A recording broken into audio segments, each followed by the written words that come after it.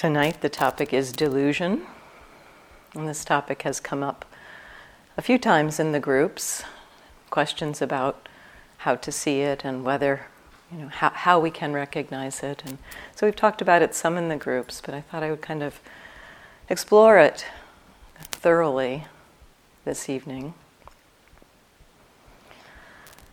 Delusion, as you all know, is one of the three root kilesa that of which the Buddha said, if we can become free of greed, aversion, and delusion, that is freedom.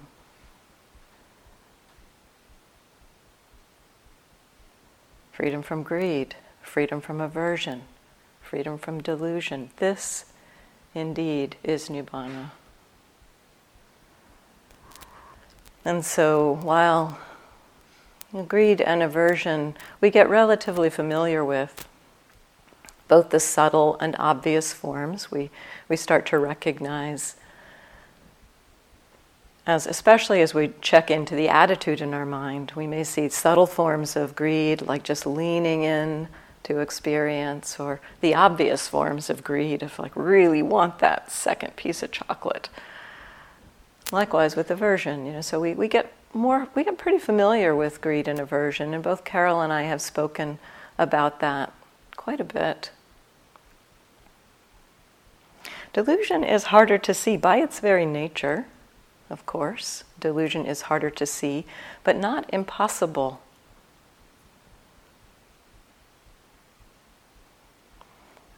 And so tonight I'd like to offer some information to hopefully help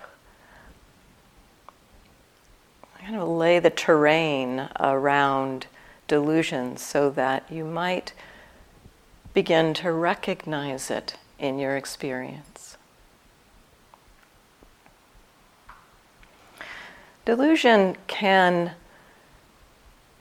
kind of one of the main ways that delusion functions is as a filter on our experience, that we're seeing through something that's not allowing us to see things as they are. That yata bhuta Carol was speaking about last week. The things as they have come to be. When the mind is clear from greed, aversion, and delusion, we can see things clearly, but filters, or I like to use that word, it's kind of like we have a lens on that colors our perception, how we take in experience. That is a form of delusion, when we don't recognize that there's a filter there of some sort. And so greed and aversion themselves can become filters on our experience. And so in one way we can see that delusion can arise when greed and aversion are there. And some of you have reported this, described this in your experience, seeing how there's an aversive state, for instance, and then just recognizing that, oh my gosh, there's just like this filter, this aversive filter, no matter where I turn and look. I look at the flowers and it's like, enough of that already. Just seeing that the filter is distorting how we take in experience. And so that distortion is a form of delusion. And so delusion can arise out of greed and aversion, but fundamentally delusion is more foundational. Greed and aversion themselves are really based on a misperception, a delusion, a misunderstanding, a kind of a view or belief that underlies our mind. And so just, so for instance, wanting or desire, greed, the greed itself is that kind of pull towards something, that kind of, that sticky quality, that just like, ooh, yeah, that heading in that direction. The aversion itself is the kind of wanting to separate, just like, that quality of mind that wants to separate. But the delusion that underlies greed is the belief that getting that thing will make me happy. And greed wouldn't arise if that belief weren't there. Likewise with aversion. There's a belief in there that if I could somehow separate from that unpleasant thing, then I'd be happy. And so that's the delusion embedded in aversion.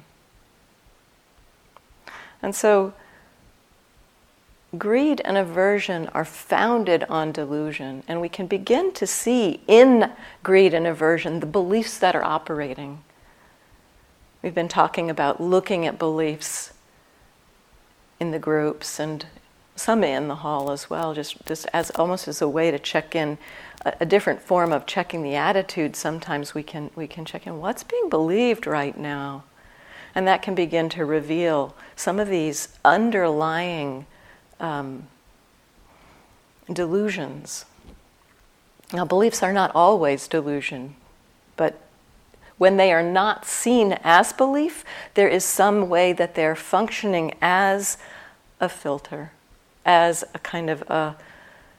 When we don't see a belief as a belief, we are taking it as truth. And there's a form of delusion in not recognizing it is a belief. So this is a big way that delusions function, is through this aspect in our minds of views, of beliefs, of ideas, of opinions. And so that's some of what we'll explore this evening.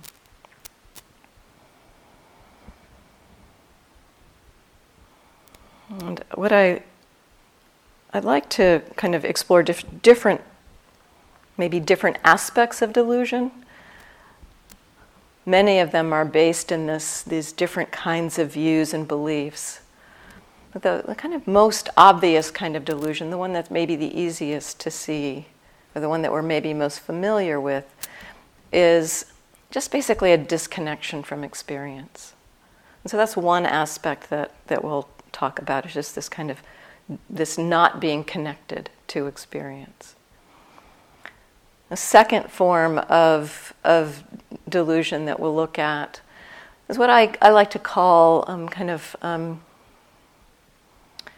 it's personal or cultural delusion. It's based on our own conditioning, the conditioning of our families, the conditioning of our lives, the conditionings of our culture, the views, the ideas, the beliefs that kind of is the what we're swimming in terms of what we take to be reality, what we take to be true.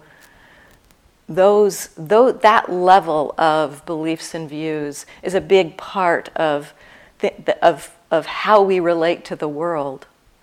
And this is a kind of a level of experience that we begin to see. And many of you have talked about seeing this kind of thing, seeing patterns and habits of the mind wanting to do certain things, orienting towards familiarity, for instance, or orienting towards new experience.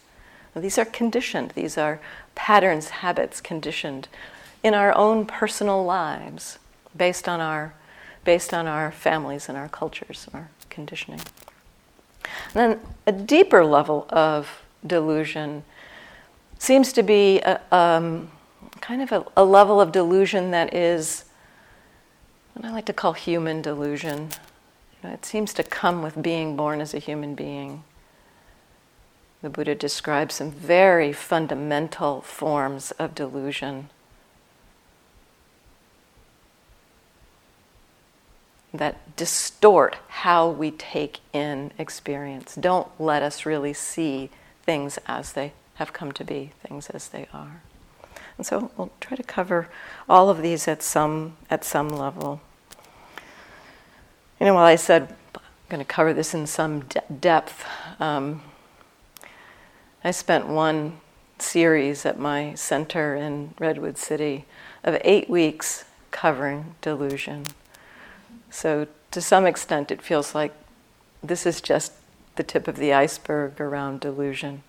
And yet I think there'll be enough here for you to begin to recognize it. It's not so much, again, I want to restate, pointing to this topic and talking about delusion This is not the instruction, go see if you can see delusion.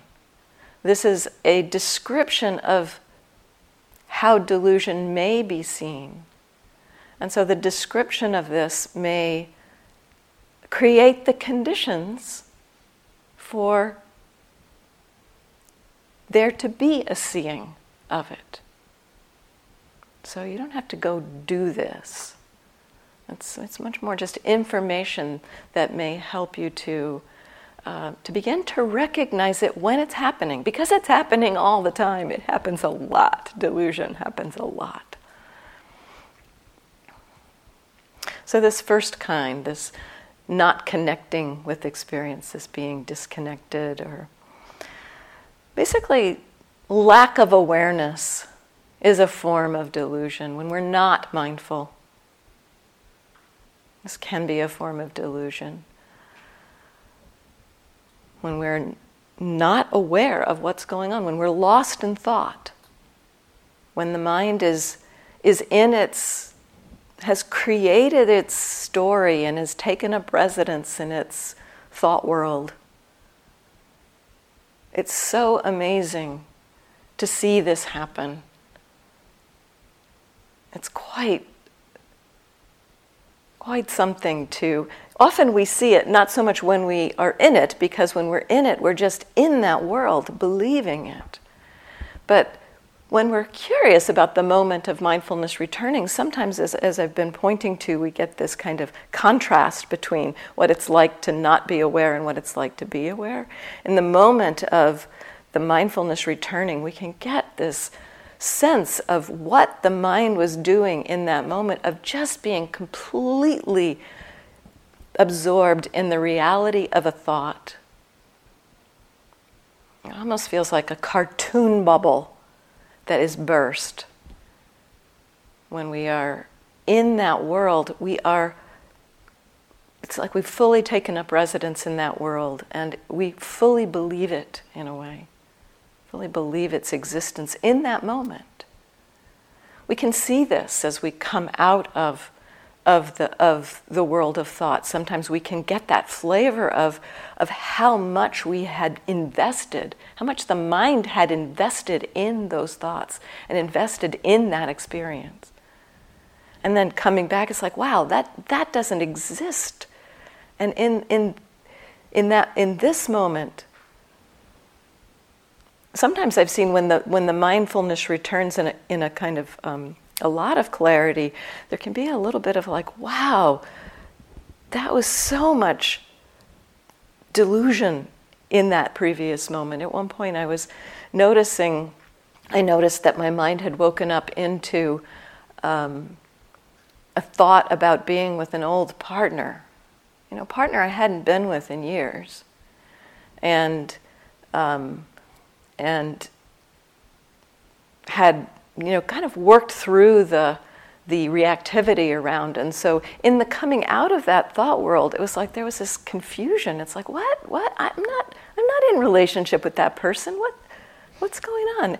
So the mind had so completely invested in it that for those moments, it again believed that relationship was current.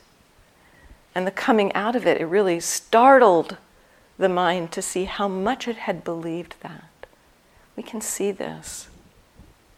See that how much our minds believe that through the being lost in our thoughts.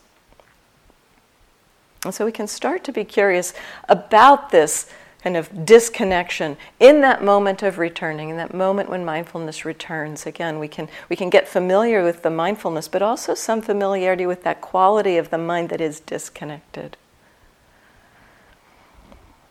And so there's some other flavors of this kind of disconnection, which, spacing out, dullness, sleepiness, even restlessness sometimes, where the mind can be disconnected from experience. And we talked about this a little bit last week, I think, that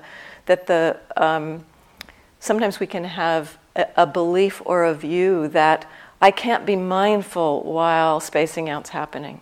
Kind of sense or a belief that there's some certain states of mind that are inherently non-mindful.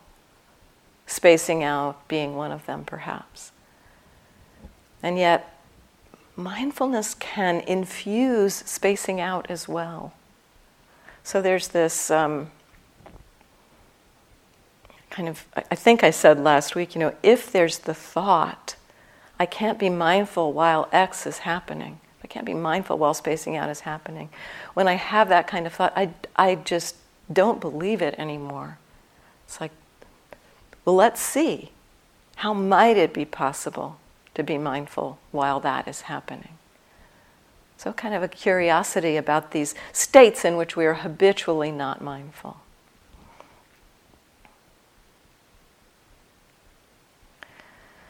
So that area of delusion where we're disconnected from experience, that's probably the most obvious way that we see delusion or kind of recognize it after the fact. We don't so much often see it while it's happening, that kind of delusion. But we notice as we come out of it.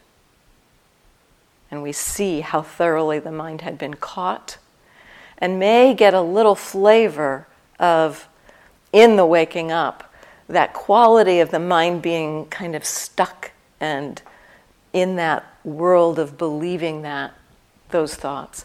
So we may be able to see the mind heading in that direction. We talked about this with noticing where mindfulness gets lost last week. As we wake up into experience, it kind of begins to familiarize the mind with those kind of states. So we can wake up into spacing out. And if instead of thinking, oh, spacing out, let me change the experience, but like, oh, spacing out, this is being aware of spacing out. It begins to help the mind connect with those states in which we're habitually not mindful. So curiosity is a real ally for us. The second level of delusion, this personal delusion, cultural delusion,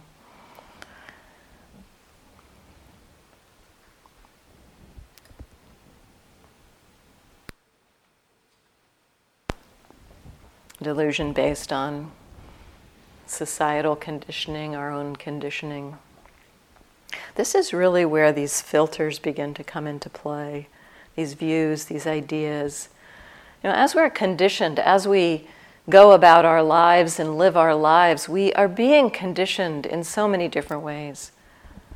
And a lot of our beliefs and views, part of the reason they're so deeply in there and not even necessarily seen as belief is because they don't tend to come in necessarily through language. It's like we're not really taught these views, many of these views. Some of them were taught explicitly, but many of them are just kind of absorbed based on how we see interactions happening around us.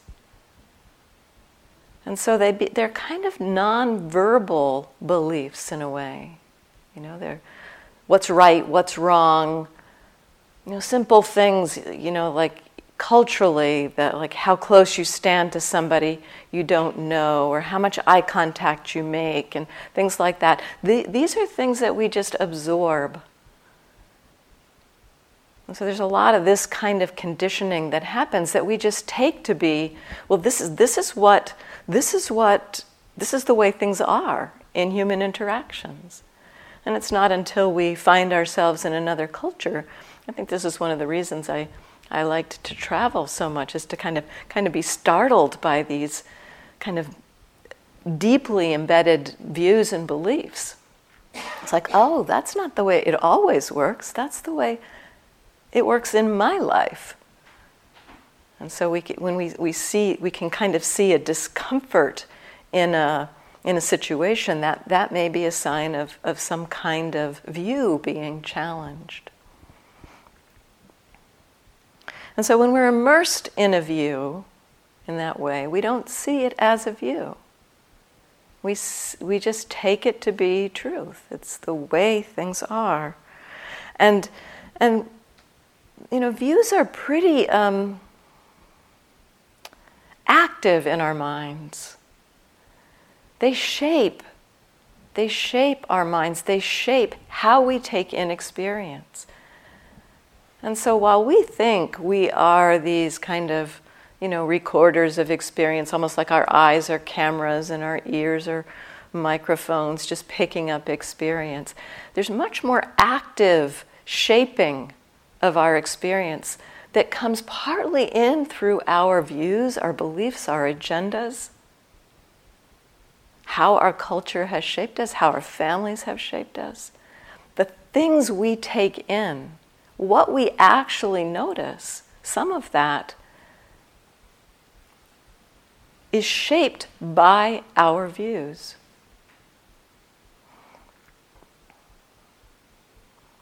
There's a lot of study actually about this in the last number of years. There's a term, I don't have it in my notes, so I can't quite remember it. It may pop up here, but there's this confirmation bias. That's it. That we, when we have a view, our system tends to orient towards taking in information that confirms that view. And likewise, not taking in information that disconfirms that view. So this is a form of delusion. It's not necessarily, making us not be aware of something, but there are certain things that we are not aware of. So there is some lack of awareness because the view is kind of, it's like the filter has holes in it. It lets certain things in and not other things in. And so views really shape our lives. What are our views, our beliefs about who we are, what we're capable of? Our views and beliefs about others, who they are. These things, these views and beliefs can prevent us from seeing other people as they really are. We box people in. We limit them based on our views about them. And we limit ourselves based on our views about ourselves, what we think we're capable of.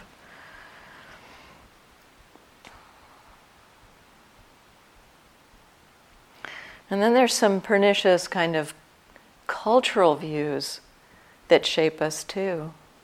Some of these cultural views are responsible for some of the biggest kinds of suffering in our world. Racism, sexism, homophobia, the views and beliefs around skin color and gender and sexual orientation and gender identity. These views and beliefs shape how we relate to each other.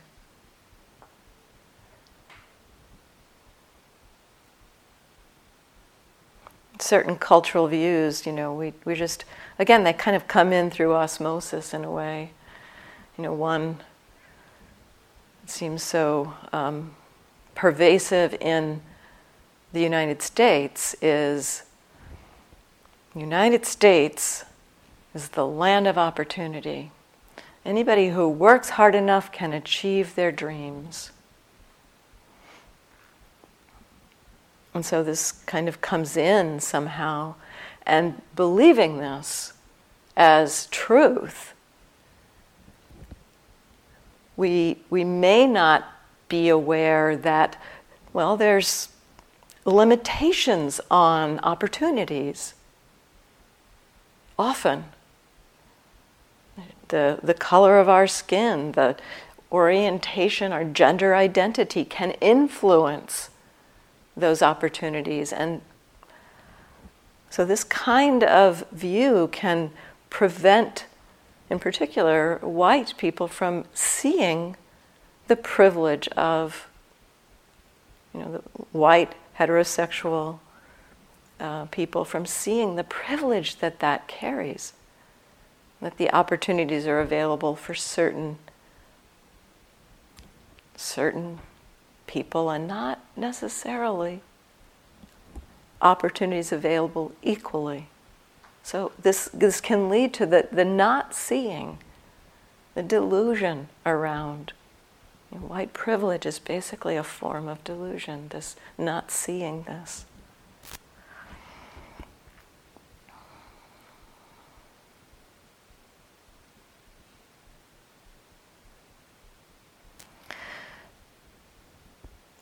Filters and these kind of what we take in, what we don't take in. It doesn't even have to be a view that we're holding deeply, that has this kind of filtering quality where we see something and certain things and not see other things. It can be as simple as an agenda, something that we pick up for a very short time, going to do this, and that agenda that we have kind of orients us towards the task at hand. This is useful. It helps us to kind of filter out things that aren't relevant to the task at hand, kind of focus us in. It's called selective attention. There's a name for it, psychological name for it, selective attention. When we have an agenda to do something, our attention selects things out that are relevant to that agenda. And we do not see things that are not relevant to that agenda. Now again, this is a useful functioning of our minds. It actually can help us to accomplish things. And yet there's the problem, or the misunderstanding, I guess I should say. The misunderstanding here is, again, that we believe that we're getting like the full set of information. So even when we are engaged in a selective task, we may, something we're told later that, did you see that happen? There was a study, many of you have probably heard about this study around people were given a task to watch on a video the number of times a basketball passed between players in white t-shirts. There were different colored t-shirts, and they had to count. So they had to do quite a bit of, monitoring and tracking, the white t-shirts when the basketball was being passed from one to another. And so that was the task. That was the agenda. So they watched that. And most of the people could correctly say the right number of passes between the people in the white t-shirts. And a few of the people said, was there a gorilla that walked through that video? And some people were like, no, there was no gorilla. And but they played it back, and there was a gorilla, a person in a gorilla suit who had walked through the basketball court while this was going on. And some large number of people, a lot of people, did not see the gorilla.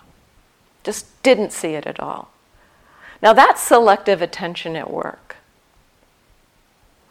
Again, it's kind of stunning to see that and see that video back and say, wow, that's amazing how I could not have even seen that. It creates the awe of the mind of how it can actually not see something. It begins to help us to recognize, wow, my mind is not seeing what is there. It's seeing what it is expecting, what it is. So the views, again, the shaping of our minds, this can be a learning from that.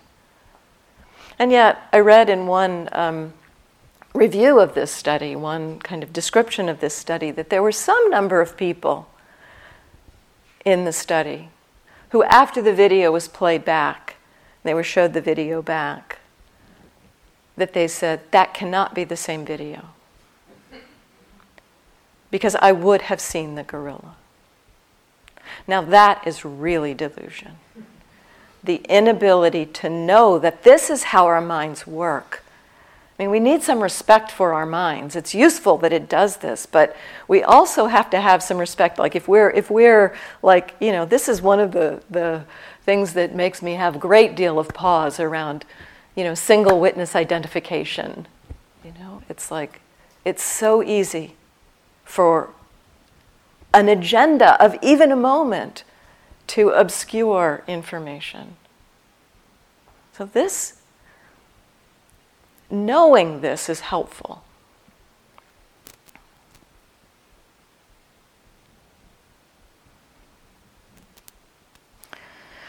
There's some other ways that views are formed personally, but I think what I'm going to move on to the more human side of this, the deeper kinds of delusion. But again, just to orient or to be curious about what are the views that are happening. This is when we can recognize that the views, the beliefs that are happening, we don't have to tell ourselves not to believe that. We don't have to say it's a view, it's a belief, so I shouldn't believe it. But it's useful to know it is a view. It's useful to know that it's happening and maybe filtering our experience. And so even recognizing, this is what's being believed, is really helpful. We don't have to try to convert that belief into non-belief. It may be a useful belief, but still, it's useful to notice it as belief. So that can be a simple kind of version of checking the attitude almost. So what's being believed right now?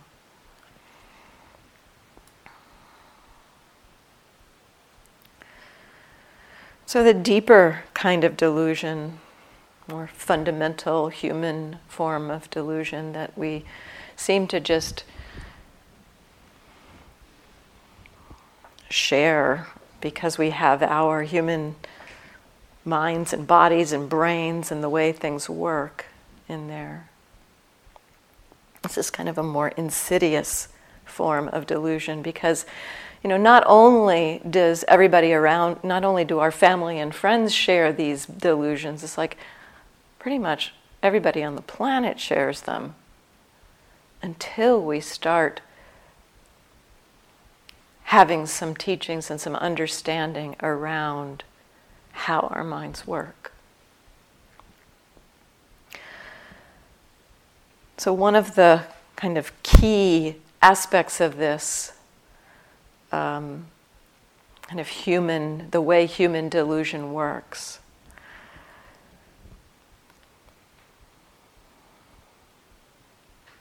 is that we tend to relate to experience through concept and believe that concept to be the reality. So we have a perception of some kind, and then we take that perception to be what's actually out there. We may even, that there's kind of different range of levels of this. It starts with simple perception of just seeing something and identifying it. That sound is the sound of a mourning dove, or that sound is, or that sight, that lump on the road is a maybe it's a dead chipmunk. So there's a perception there. Then there's a kind of a deepening of the way the delusion kind of begins to deepen is that we begin to think about that. It's like the teaching, the one sutta that I'm referring to here, the Vipallasa Sutta, which is basically the distortions. That's the Vipallasa means distortion or inversion. Talks about 3 levels of this. It's like there's distortions of perception where we're kind of taking our perceptions to be reality, and there's distortions of thought where we start thinking about the thing, and we when I talked about taking birth into that world of thought, that's kind of the distortion of thought. We take our thoughts to be reality. And then there's the views, the beliefs. That's the 3rd level, the deepest level.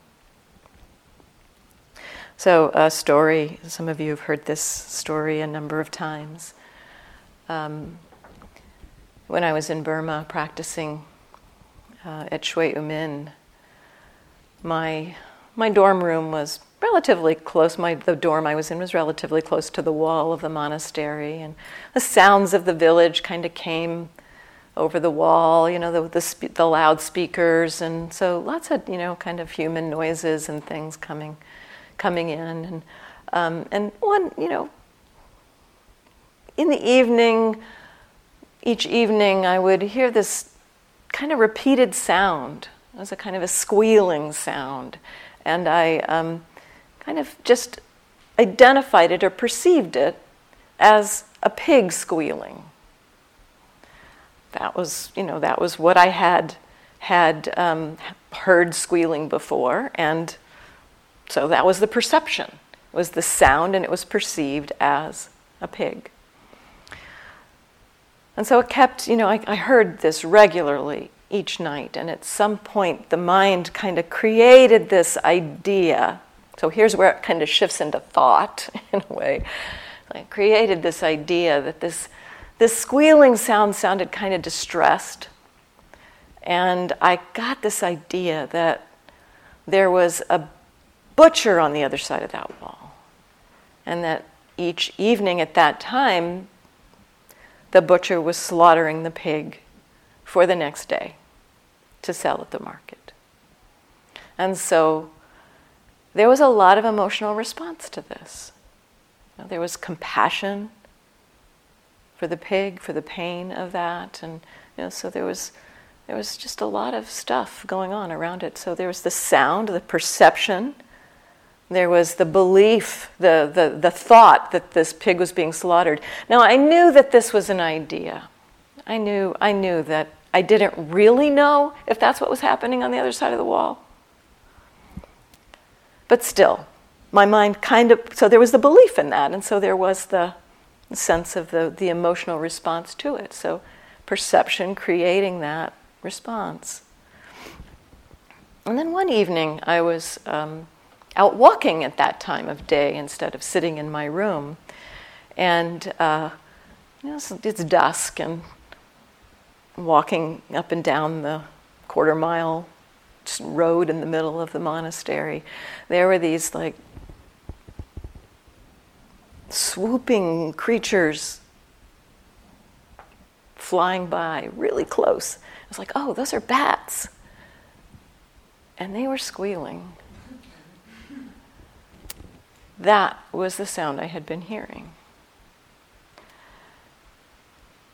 While I had some idea that the idea that it was a pig being slaughtered was a view, it had not entered my mind that the belief that it was a pig was a view. It's like there's no need for compassion when it's like, not only is it not being slaughtered, it's like it's not even a pig. So again, the kind of this pattern, or this kind of the mind tends to relate to experience not through the actual experience, but through our concepts, through our ideas, through our beliefs, at a very basic level. Looking at the flowers, looking at the trees, looking at people, hearing sounds. What we perceive, we take to be reality. We relate to experience through our perceptions, create thoughts and views about that. And largely this goes unnoticed until perception makes a mistake, until it gets pointed out to us that our perceptions and our thoughts are wrong. And the thing that the Buddha points to, or actually I think it's more in the commentaries that it's pointed to, this kind of the deepening of this entrenchment of the delusion here, is that it's relatively easy for the correct perception to unmask the incorrect perception. So as soon as I saw the bats and heard the squealing, it's like, oh, that wasn't a pig. It wasn't like I held on to the idea, no, it was really a pig. There really is a pig on the other side of that wall. It's like it was so clear. So that perception was seen through pretty quickly. because it was just a misperception. When it gets into the thought realm, it gets a little harder sometimes to break that delusion or the kind of the belief.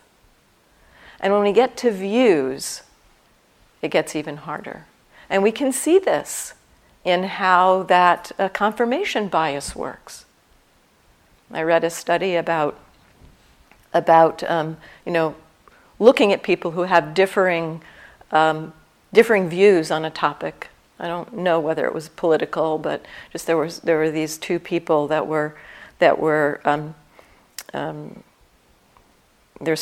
were doing some work on trying to understand how views, whether views can come closer together, or whether people can see things as views, how they get hardened into views.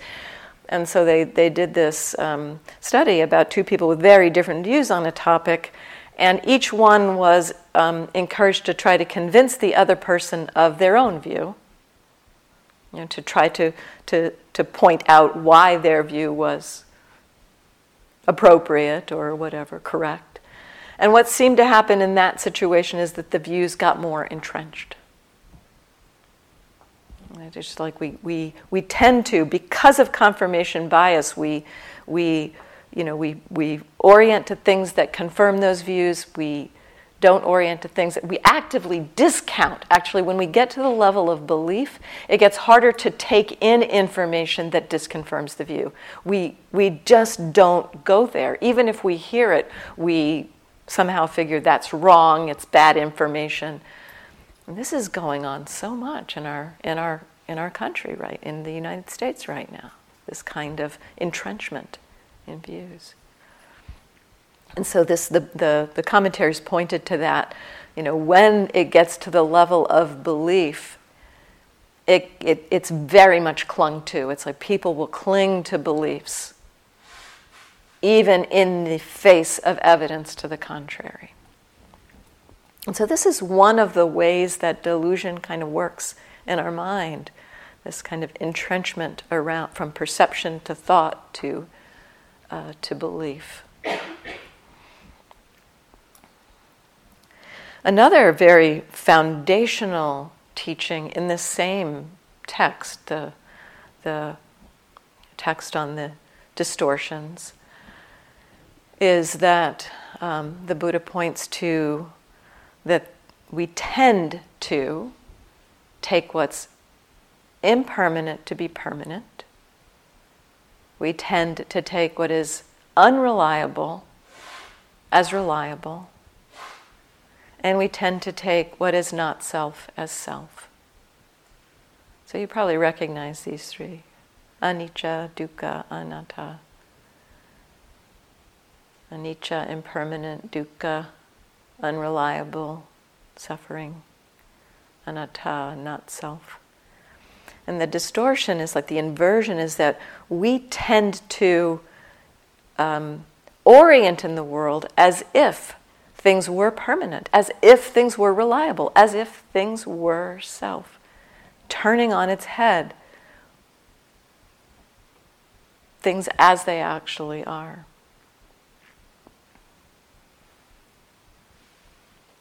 And so this is the kind of most fundamental form of delusion in a way, this kind of distortion.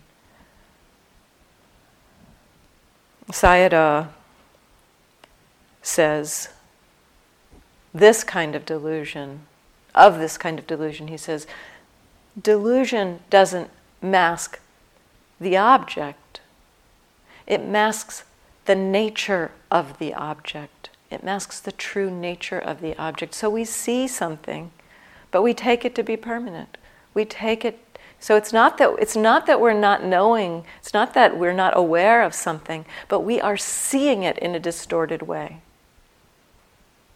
We are seeing it as reliable, permanent, or self.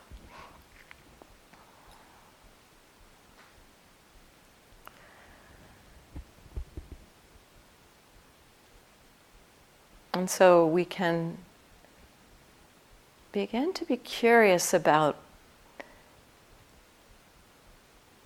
these tendencies, the tendency to land on something as solid,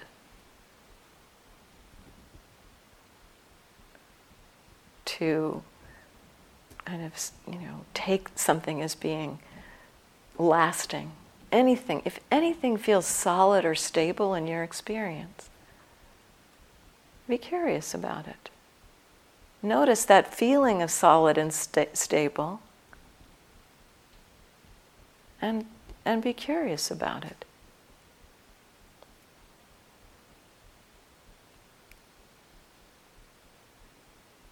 And what does the mind take to be permanent? It's kind of, it's interesting. It's like we do this thing, at least in my sense, it's like we create it's like this permanent impermanent. It's like we know that things are not like really forever at some level of our mind. We know that things are not forever.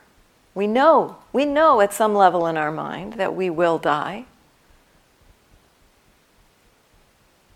I actually saw this today as I was walking up the hill. I was thinking about being in here and reflecting on what I was going to say, and thinking about sitting up here in front of the room, and I thought, in this moment, I'm believing that's going to happen. I'm taking myself as permanent. In this moment, I'm going to get there.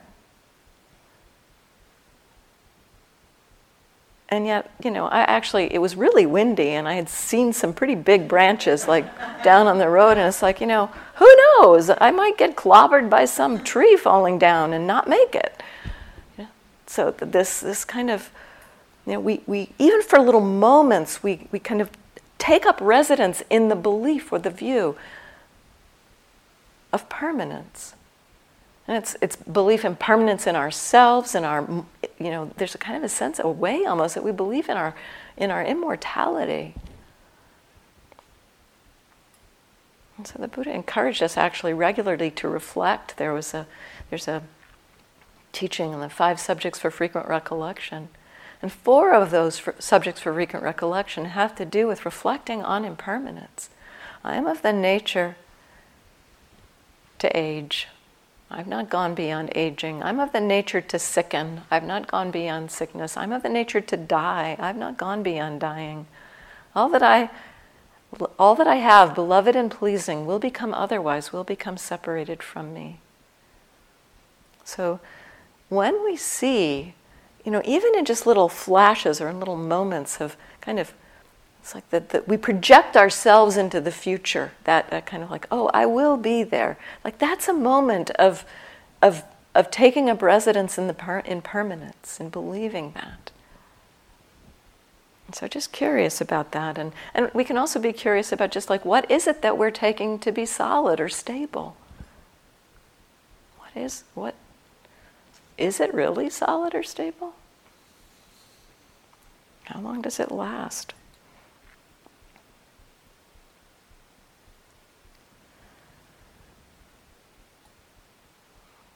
And seeing what's unreliable as reliable. This is the kind of perspective on which greed and aversion are based. That we think that there's something out there that's reliable as a source for happiness, something that sense pleasure, that's going to make me happy. There's this form of taking what is unreliable as a source for lasting happiness as being as good as it gets, being the place where we can land. And so this aspect of taking what is unreliable to be reliable, this is the ground out of which greed and aversion grow. And so again, beginning to be curious about, where are we looking for happiness? That searching Several of you have talked about this, the searching, and even some of you have pointed to a kind of a pure sense of wanting, of just not even knowing what you want, but just like wanting something. At certain points in our practice, our mind may just be like, yeah, there's got to be somewhere I can land and find happiness. This is a very deeply conditioned belief. It's not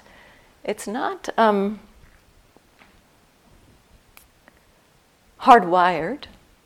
It is possible to see through it, but it's really deeply conditioned. There have been times in my practice that, seeing the mind just craving someplace to land where it can just rest, and aware of that.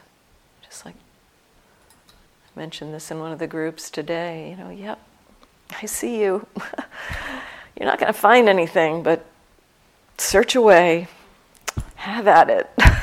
Just because this kind of deep seeing, the deep way in which this kind of delusion manifests, we're not going to be able to just say, oh, I'll stop doing that. If we could do that, that would be fantastic. But it's so deeply conditioned that often what we can simply do is know that it's happening. Just watching the mind searching for some place to land and find happiness. Okay, that's what, kind of like I let the mind do that. It was like, have at it. You won't find anything, but I can't stop you, so I'll just hang out with you while you do this. It was kind of sweet in a way, this part of my mind that just thought, no, I gotta exhaust every single possibility. It's like, okay, we'll let you try. and so this is like someplace very deep that these delusions are embedded really deep. And so sometimes all we can do is just really watch them unfold. Watch our mind believing them and know this is the mind believing something. This is delusion. So the time is kind of short, so I'm not going to go into the not self. Maybe one of us will talk about that at another time. But one thing I would do, the piece I want to point to here, one piece I want to point to is that one of the ways that we begin to really see delusion, and part of the reason I could see that searching as just a delusional mind was because there had been at some point the mind recognizing at a very deep level the letting go of that searching and a different kind of happiness available. And so kind of the seeing through of that delusion can happen. We can see through delusions at many different levels. There's a lot, all of these different ways of pointing to delusion. They're kind of different levels and depths of delusion. And we may see through it at some point. And when we see through a delusion, it's quite stunning. And some of you have mentioned this kind of sense of, wow, this is so obvious. How can I not see this? It's just so clear that it doesn't make any sense to want something. So we see through a delusion there, but then minutes later, maybe an hour later, sometime later, that state of understanding, it's like the seeing from that perspective, the wisdom of that seeing has a life, and our delusion comes back. And yet in that coming back then, when we've seen through it, when it comes back, rather than having the sense of, what am I doing wrong that now I can't see that anymore, maybe we can have the sense of, oh, now I can see this as delusion. Because once we've seen it, we've had that kind of breaking through to recognize, oh, this is what it's like without that delusion. Then when that delusion is functioning, we can know this is delusion at work. This mind is not trustable. This mind is filtered by these views, these ideas, this perspective. It's not seeing things clearly. So we can know that. So delusion can be seen in this way.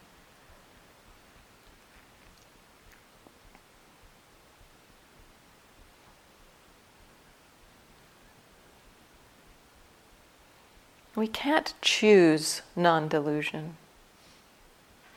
but we can practice in this simple way. What's here in this moment? Noticing our relationship to experience. And this creates the conditions for the understanding, the seeing, for the wisdom to grow. Creates the conditions for wisdom to grow, and it's wisdom that sees through delusion. We don't do that. We don't make it happen.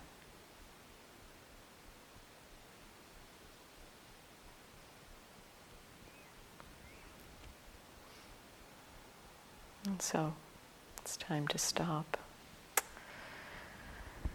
Thank you for your attention.